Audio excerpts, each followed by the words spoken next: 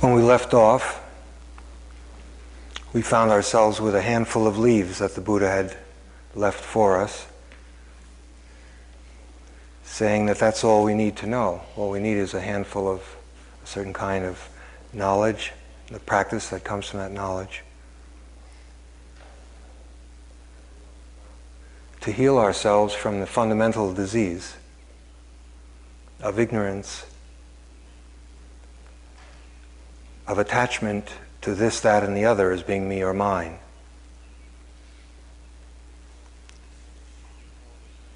And if you recall, the term selfing was used, suggesting that this is done from breath moment to breath moment.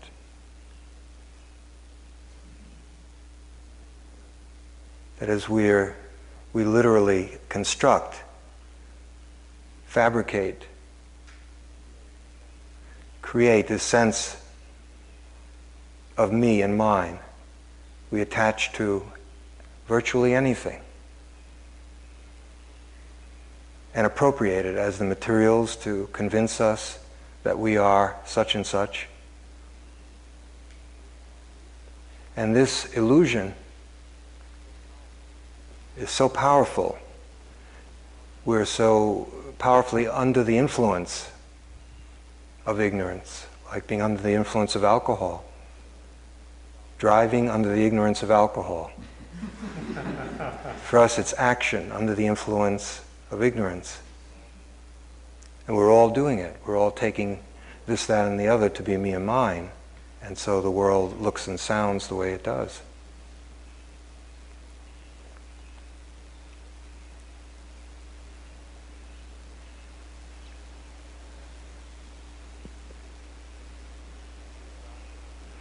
Buddhadasa, who I owe so much of whatever little understanding I have of sunya, or emptiness, had a very strong point to make. He had many strong points to make, but one that I brought back with me and was very inspiring and impressive. Typically in Thailand, and probably the same in other Asian countries, but at any rate in Thailand for sure, sunya, or emptiness, was thought of as something that lay people shouldn't go near. That's for serious practitioners, that's for the monks, some nuns. But that's much too far away for lay people, much too profound and deep and just completely out of our reach and unrealistic. And Buddhadasa was constantly trying to demonstrate that sunya was an extremely practical understanding, and that if anyone needed to understand it, it was lay people. Because we're so much in the thick of attachment and fire. Much more than monks and nuns are. And the understanding of sunya, or emptiness, is the medicine to cure, to heal us from the disease of attachment, of selfing.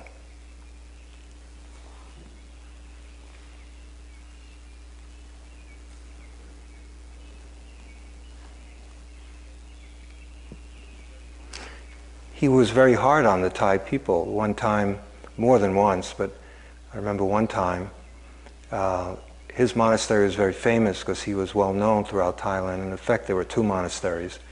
One way off in the jungle, which there were people meditating in all the time, and what was going on was not so different from what we do here.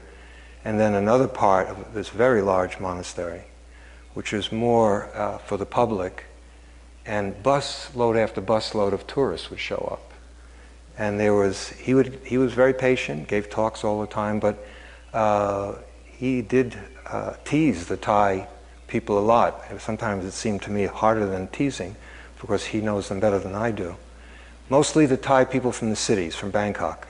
Not the villagers tended to be simple, pious, and he didn't seem to want to go after them.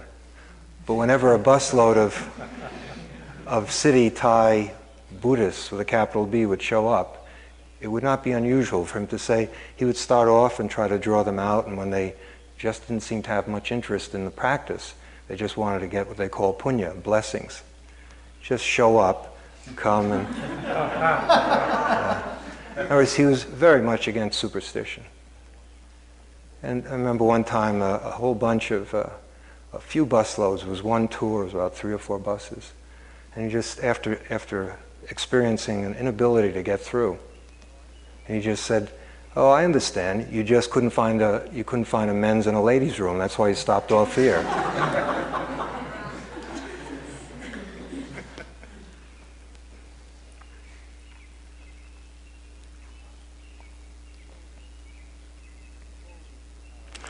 Before we go into it, I'd like to suggest a little framework that might be helpful, and then try to be, in the time remaining, as concrete as I can, to try to at least begin to give you a sense that this is something quite practical.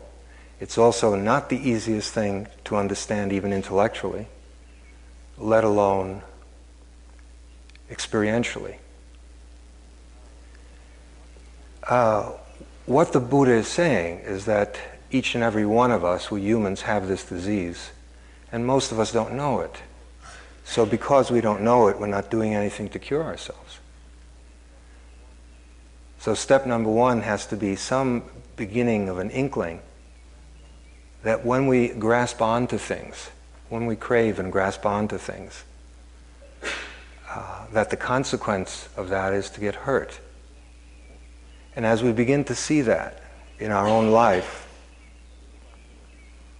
little by little, we loosen our grip. If we don't loosen our grip, we continue to suffer.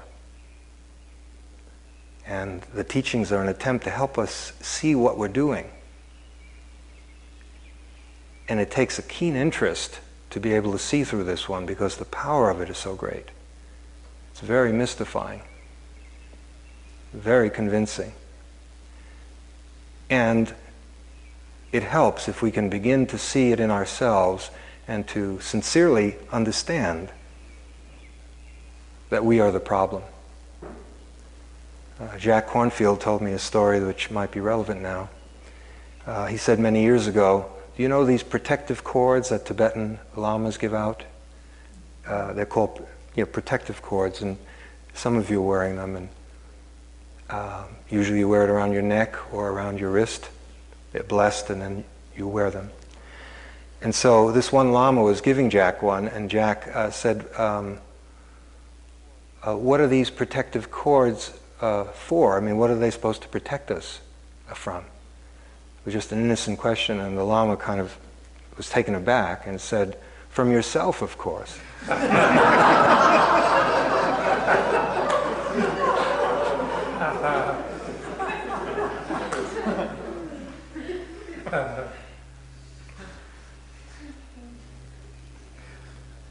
Let me give you a few, just say a few things, and then we'll come back to it, but they're kind of challenges in a way. I'm going to give you a few hints, but maybe we'll go into it more deeply at the end, maybe not, I don't know. But even if we don't have time, I hope that it's a little clearer.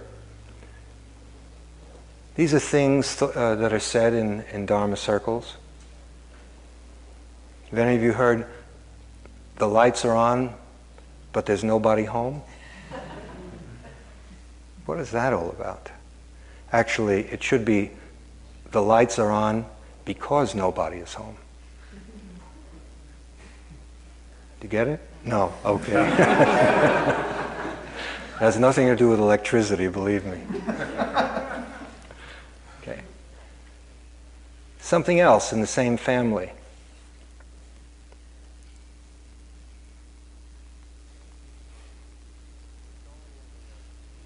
It's only when we are completely and totally absent that we can find ourselves truly in presence. Or another one, if we can die before we die, then when we die, we don't have to be afraid of death. The big death, It's the great death. It's often talked about in Zen. It's not of the body. And you all see it now. The empty house is... Okay.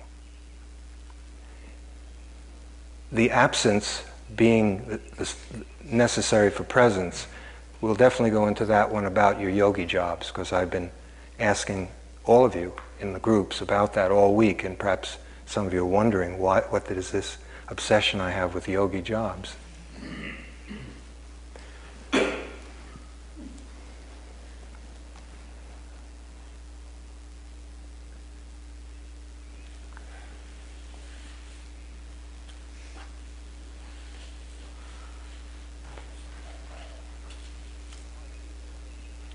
In the Heart Sutra, we hear it said that Avalokiteshvara, a great bodhisattva, frees himself from all fear when he sees that the 5, in Sanskrit skandhas and the Pali khandhas, the 5 aggregates, are all empty. And this is talked about in a somewhat different way in Vipassana as well. The 5 aggregates are usually referred to as upadana khandha, the 5 aggregates of clinging. It's one phrase. The 5 aggregates would be what we think of as the mind-body process. It would be the body itself. It would be feelings that we've talked a bit about throughout the week. It would be perceptions. It would be mental formations and consciousness.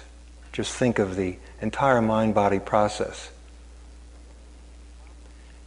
And the problem in Buddhism, for example, the Buddha says that the most profound meaning of dukkha, or suffering, is to begin to see that attachment to the 5 khandhas as being me or mine, as being self, is suffering. That's the high point, if we can see that. And that's what real Vipassana is about. There are many things that help bring us to the point where we can see that and do that. It's seeing that the mind-body process is empty of self. And to the degree to which we don't see that, not merely intellectually, but see it from moment to moment in our own life, we must suffer. Perhaps it will help to go through those a little bit.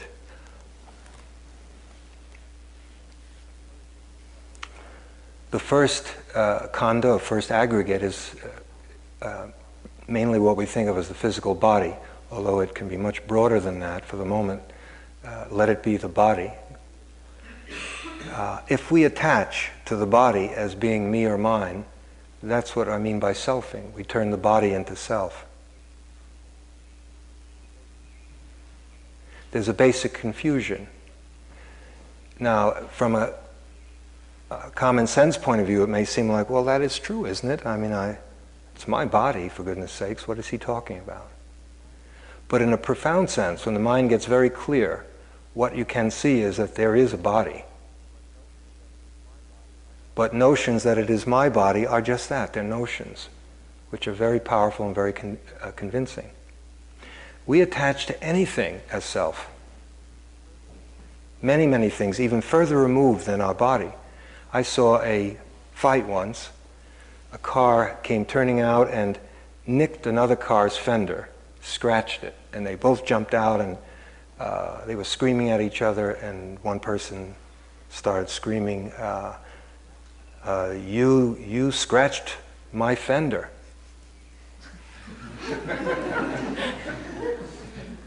And I thought, then it suddenly hit me, it isn't his fender, it's his car's fender, isn't it? No. That fight was fueled. He was getting, they almost threw punches that were being held back. It was fueled by ignorance. We talk, I'm out of gas. You're not out of gas. The car is out of gas. My clutch is out. My transmission is gone. My wipers don't work.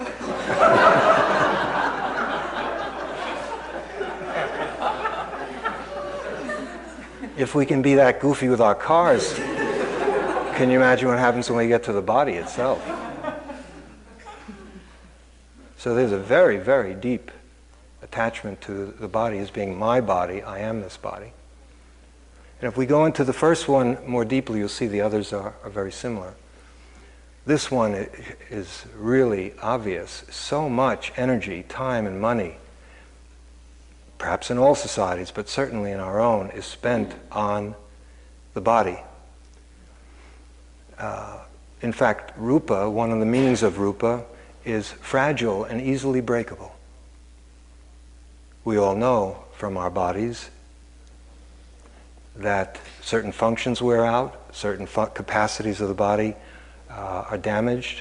We don't have full functioning. We age, we gain weight, we lose certain capacities altogether, or they're weakened dramatically. There are huge industries, enormous, massive industries. For all I know, most of industry seems to have to do with dressing the body and oiling it and grooming it. Endless. I like health food stores myself, but sometimes go in and look at it from this point of view. It's just every conceivable thing, and it's growing all the time. Products are multiplying overnight about all the different ways to present that body, groom that body. Get those thighs to be a certain way, and the skin to be a certain way, and the breath to be a certain way. And there's no part neglected. Something, and then if you go out of the health food store, or any food store really, but health food stores have a lot of adjunct products now. Pharmacies and clothers, and advertising itself, the weight loss programs and fashion and everything. I mean, there's an incredible obsession with the body. Seeing the body as empty doesn't mean that we neglect the body or that we consider it trivial. In fact, it might be that you can even take better care of the body and certainly have less suffering. Krishnamurti had a very, to me, useful image for our relationship to the body. He would say, imagine that you're a cavalry officer. For those of you who are peace generation, that means someone who rode on a horse and killed.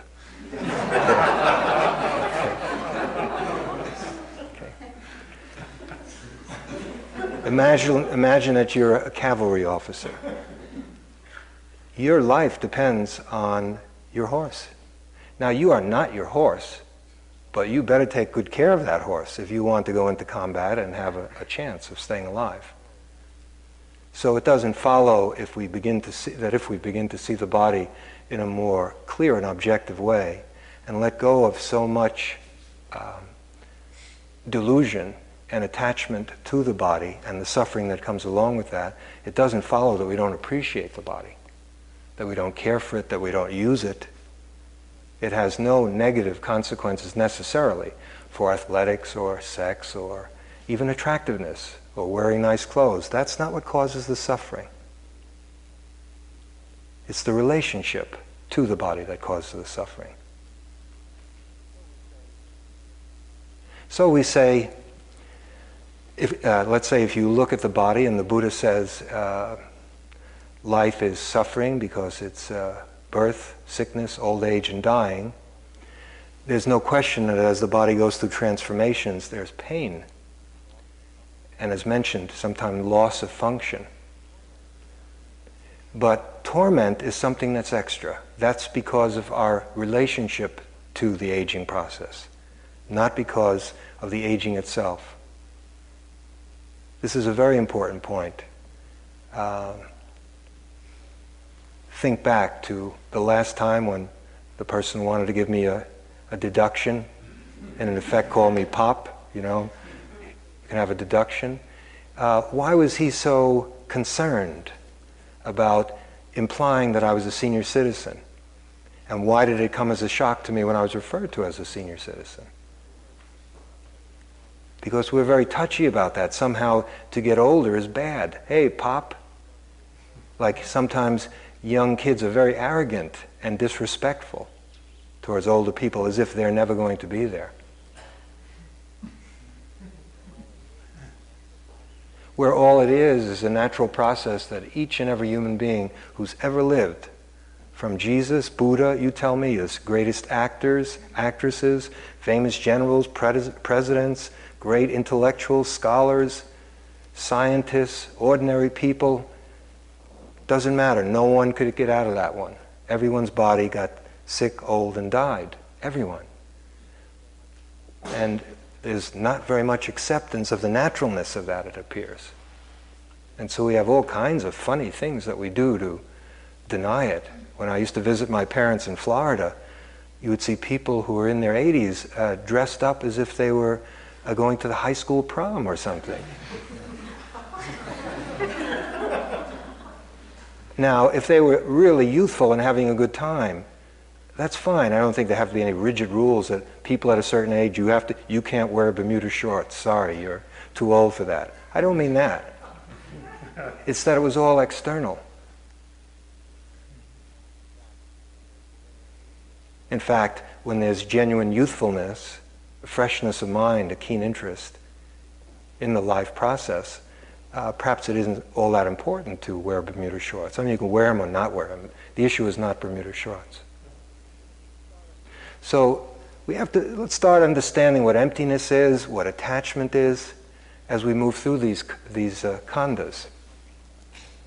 There were a number of questions that I got about emptiness, and that was a little confusing. Let me give you an example, a few examples that don't have to do with persons.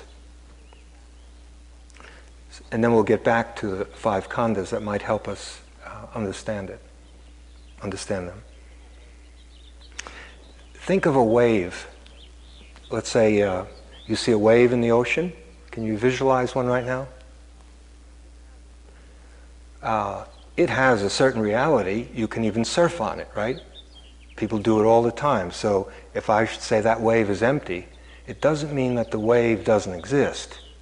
But what I'm saying is, all that the wave is, and this is just an image, don't take it totally literally for when we get to ourselves. There's water, and then wind comes and blows the water, and then it takes on the form, and we create a special name for that. We call it a wave. But really all it is the wind blowing the water. That means that the wave exists, but it's dependent on the conditions. It's an outcome of certain conditions. There have to be water and there has to be wind. And then when they come together in the right way, we have something which we call a wave. You can ride on it, you can surf on it, you can be knocked to the beach by it, but it falls apart. We're not saying it doesn't exist or it's not there or you're hallucinating, but we are saying it's real, but not in quite the way in which we think it is. So that if you could understand that about something like a wave, let's get something a little bit more complicated. Cambridge Insight Meditation Center, where I practice and some of us here practice. In one sense, you come there, those of you who have been there know this, for those of you who have not, you just have to, there's a sign when you come there, Cambridge Insight Meditation Center. There's a stone Buddha off to the left. There's a nice garden that gives you a sense, if you've been to Japan, of a certain serenity. You walk inside and it's clean, and there are quite a few Buddhas lying down, standing up, walking. There's a meditation hall with meditation mats and cushions. Buddhas in many rooms. There's a walking meditation area, a Dharma hall, a library with many Buddhist books. If you look on the bulletin board, many references to Buddhism one way or another, one form or another. An altar with a bell and a Buddha and some other war trophies that I brought back from Thailand. They're all there. If you come in, this is the Cambridge Insight Meditation Center. What does it have in common with the wave? A lot.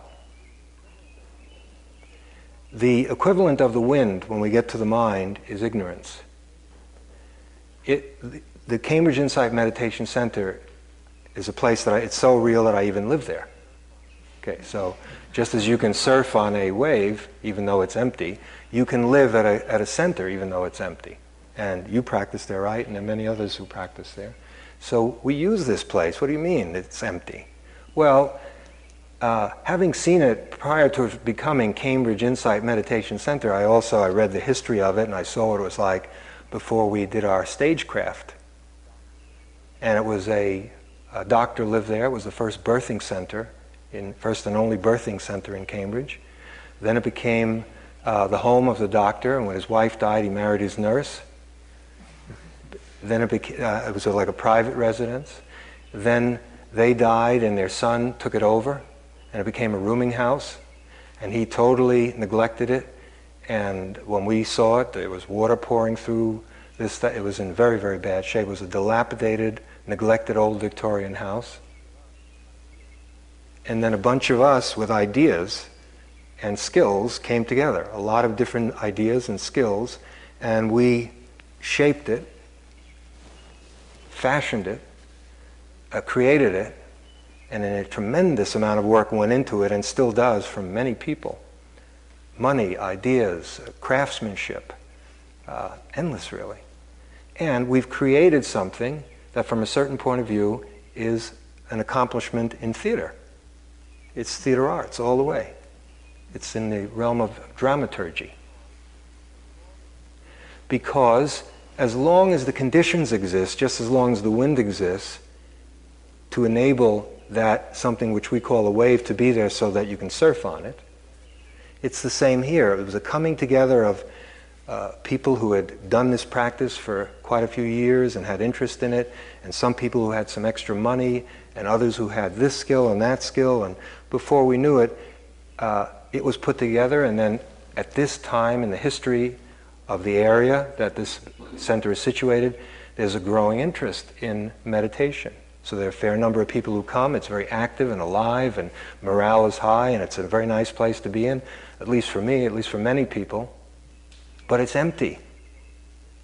Because at some point, those conditions, being impermanent, will definitely wither. And as a result, what we know of as the Cambridge Insight Meditation Center will no longer be. It will become something else. A real estate office, 4 cinemas, something. But it won't be what it is. Boy, what a killjoy he is.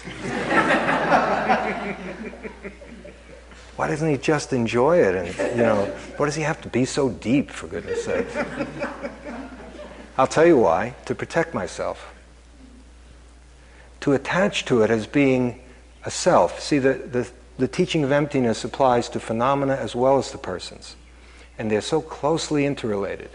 If we create Cambridge Insight Meditation Center and impute a certain solidity to it that it doesn't really have, a certain autonomous existence from its own side, that it's kind of just there, it stands on its own, that it's really real, it's much easier to get attached to it and then to get hurt by that attachment, to become incredibly chauvinistic about it, to start judging other approaches, other practice centers, other traditions, and if anything is said against it, we get angry and hurt, and because just like with the car, it becomes my center, and what do you mean the hall is a little on the small side? That's me you're talking about. You're saying I'm on the small side? No, I said the meditation hall is a little small, isn't it? Get out of here.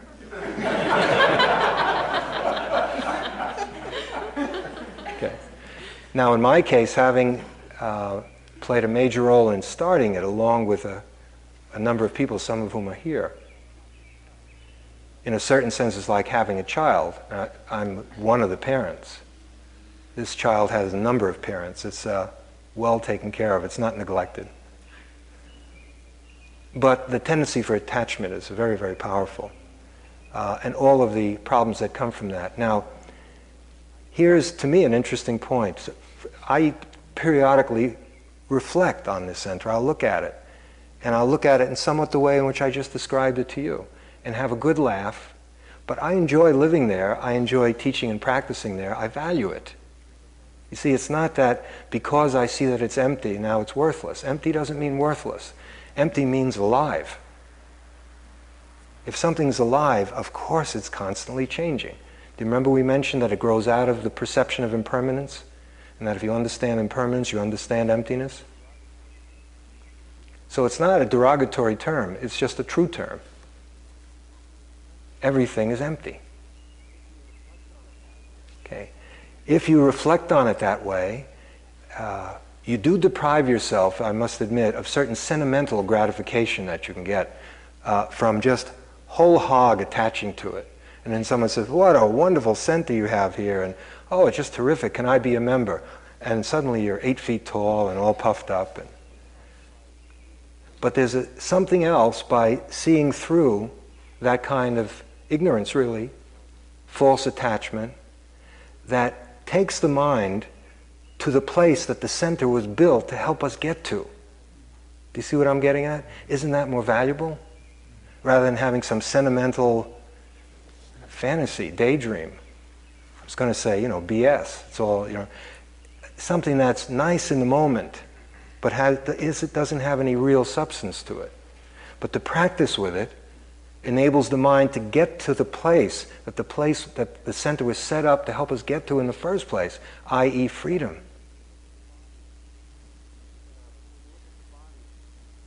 Okay, now can we look at the body in the same way? Can we start to see, because we are already attached to the body, CIMC is, so far, has not been much of a problem for me. I enjoy it, and I don't know, I haven't been fully tested because it's still there.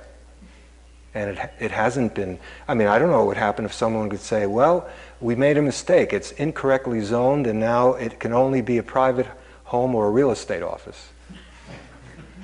So come back if that happens, and I'll let you know how I turn out.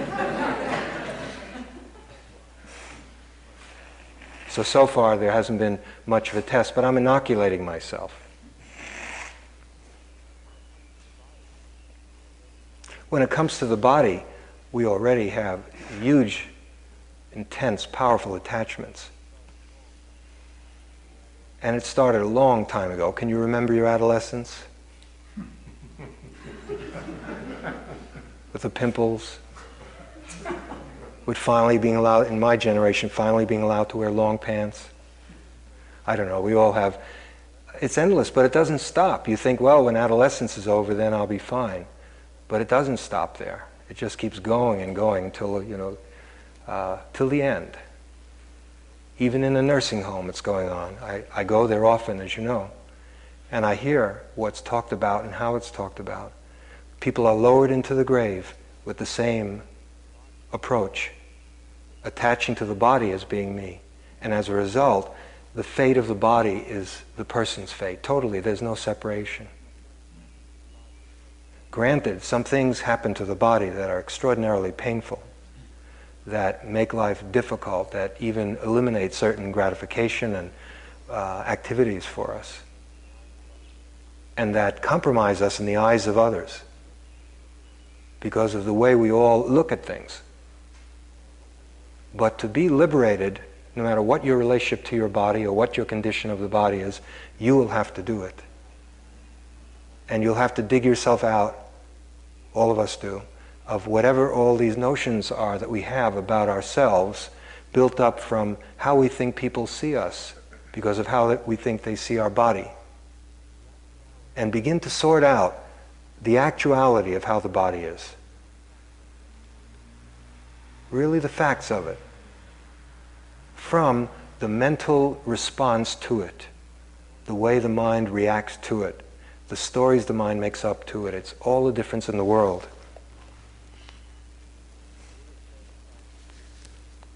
The Buddha said it's like being hit with 2 darts.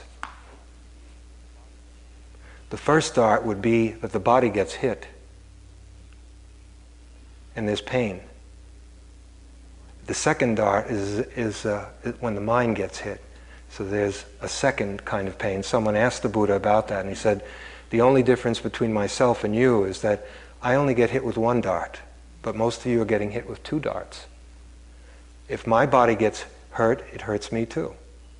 But I don't make anything out of that. I know that it's my body that hurts. But when your body gets hurt, there's a second dart, because your mind gets hurt too. Now the liberation that the Buddha is talking about is the liberation, the torment, the sorrow, the anguish that is created in the mind.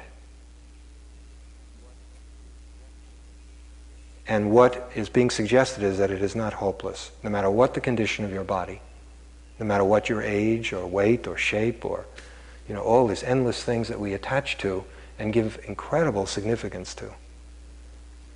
But you have to be willing to look, and you have to be willing to notice. It's quite an enjoyable exploration once you get going. I've been doing a lot of it. It really is. And it's very freeing. Now, the body is going to get sick, old, and die no matter what, whether you do the exploration or not. But the journey can be a much smoother one if you begin to understand what's happening to you and begin to see how we're all doing it to each other. Aging will be more graceful. There'll be a lot of unnecessary pain that we can let go of. We'll begin to see that there are different joys, different forms of fulfillment at every stage in life. One great yogi, Sri Nisargadatta, was asked, what's it like to be an old yogi? For some of us, that's not an academic question. And he laughed and he said, I just see senility coming in day by day, forgetting this and forgetting that, and I see the onset of senility and just let out a huge roar.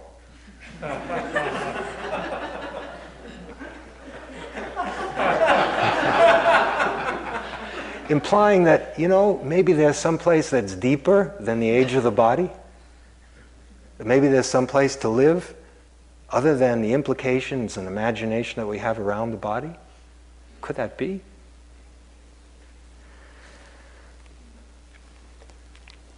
Corrado, how would you feel if I went 5 minutes over? Yeah. It's what is known as a rhetorical question. You better say yes. Yes. Okay. We have a very harmonious relationship.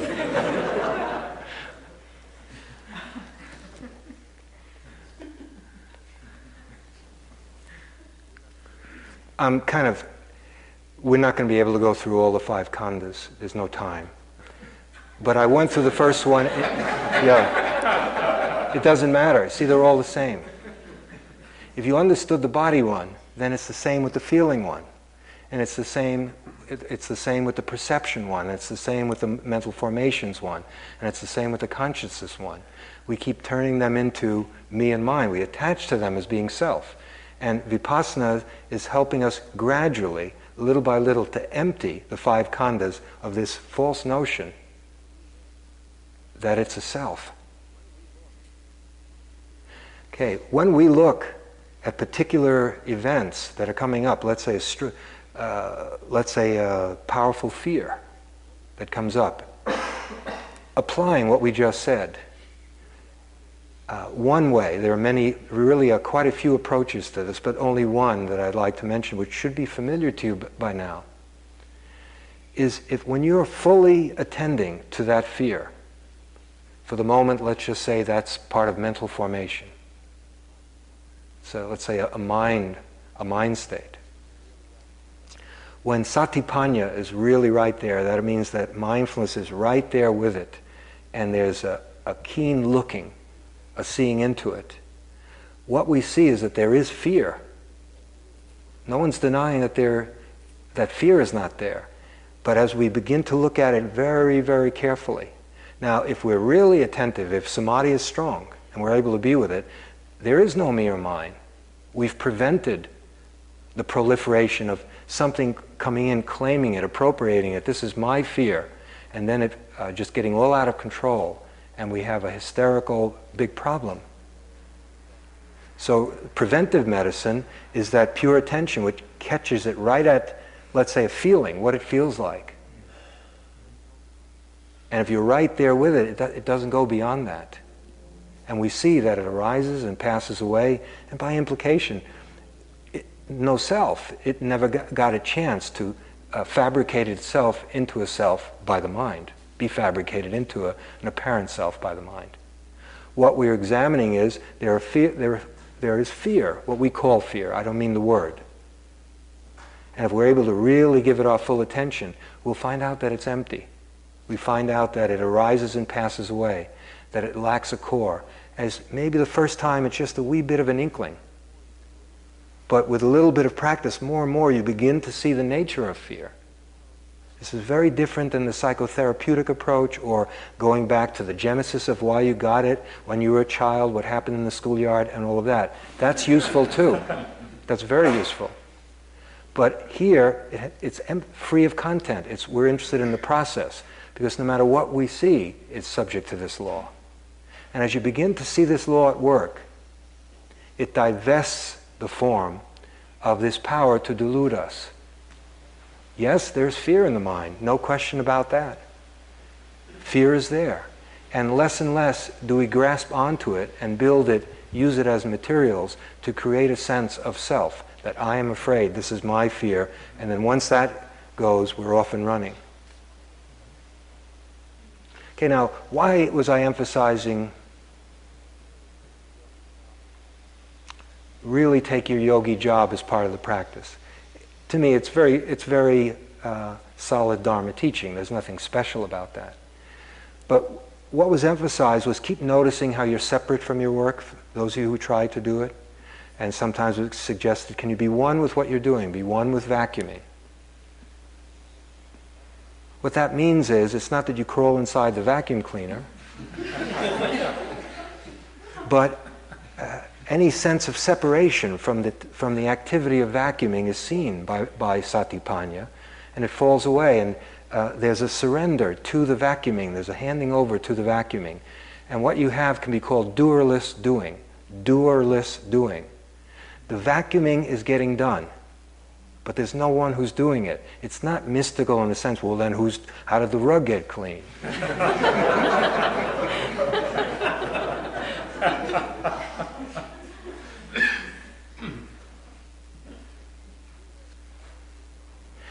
But can you see that not only is there more effectiveness, because that means the mind is clear. When the mind is fully doing vacuuming, it isn't encumbered with all kinds of notions about why do I have to be doing vacuuming? I'm chairman of the board of my corporation, and I wind up cleaning the toilet, and all the thoughts that might come out of that. Or trying to get it over with because you have bigger and better things to do than this silly stuff. Whatever it is, whatever the distractions are. When those fall away because they're seen, what's left is a clear mind. We call that doerless doing. So it's a practice, but it's also what enlightenment is. It's also what enlightenment is. Lin Chi, who I mentioned earlier today, to him the deepest development in our practice, it's another way of talking about what we call nirvana, is to become a true person of no rank.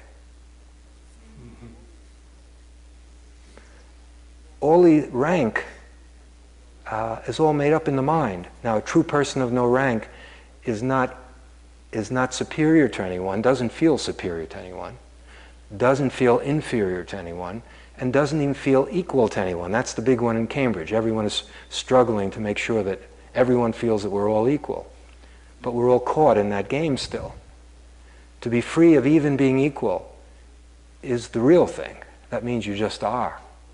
And we take each other as people. We're not still caught up in some schema about how we are with each other. That means you can have authority. You can be chairman of the board and carry out your job, but inside you're not imprisoned by notions about who you are in terms of everyone else. So there's one question, it's more of an understanding of a question about what is enlightenment, and a sage from the past answers, it's eating rice and drinking tea. Just eating rice and drinking tea. What that means is there's no self-conscious entity which thinks of itself as being this, that, and the other. That's eating the rice and that's drinking the tea. There's just the rice is being eaten. There's just the tea that's being sipped. And you're more fully alive when you're absent. Then you're fully present. When you're completely absent, that means when the ego-centeredness, self-conceit is absent, then there's full presence. We're never more alive. Some of your questions, well, if we're not me and mine, wouldn't that be some kind of passive nerd, just sort of everyone steps all over you and you don't do any social action? Everything's empty? No, if you want to do social action, by all means. This is not prescribing the particular way in which you do things. It's not passive. You can be passive or active. That's not the issue. It's the internal state. So that if you can be an extremely active person, but inside, there's nobody who's doing it. Can you see the advantages of that? It's another way of saying the person is very clear. It's another way of saying the person is not victimized by greed, hatred, and confusion. And if you're worried about being ineffective, if you should let go of this precious me or mine, probably Jesus and the Buddha did it. Were they ineffective? Could we have a moment's silence, please?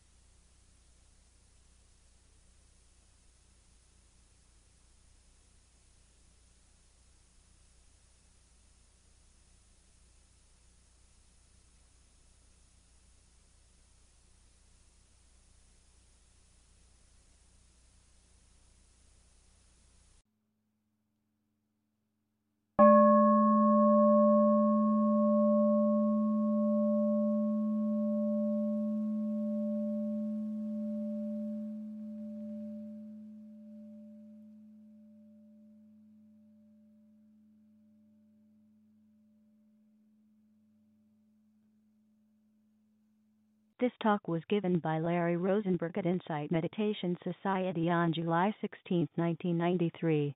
It is an offering of the Dharma Seed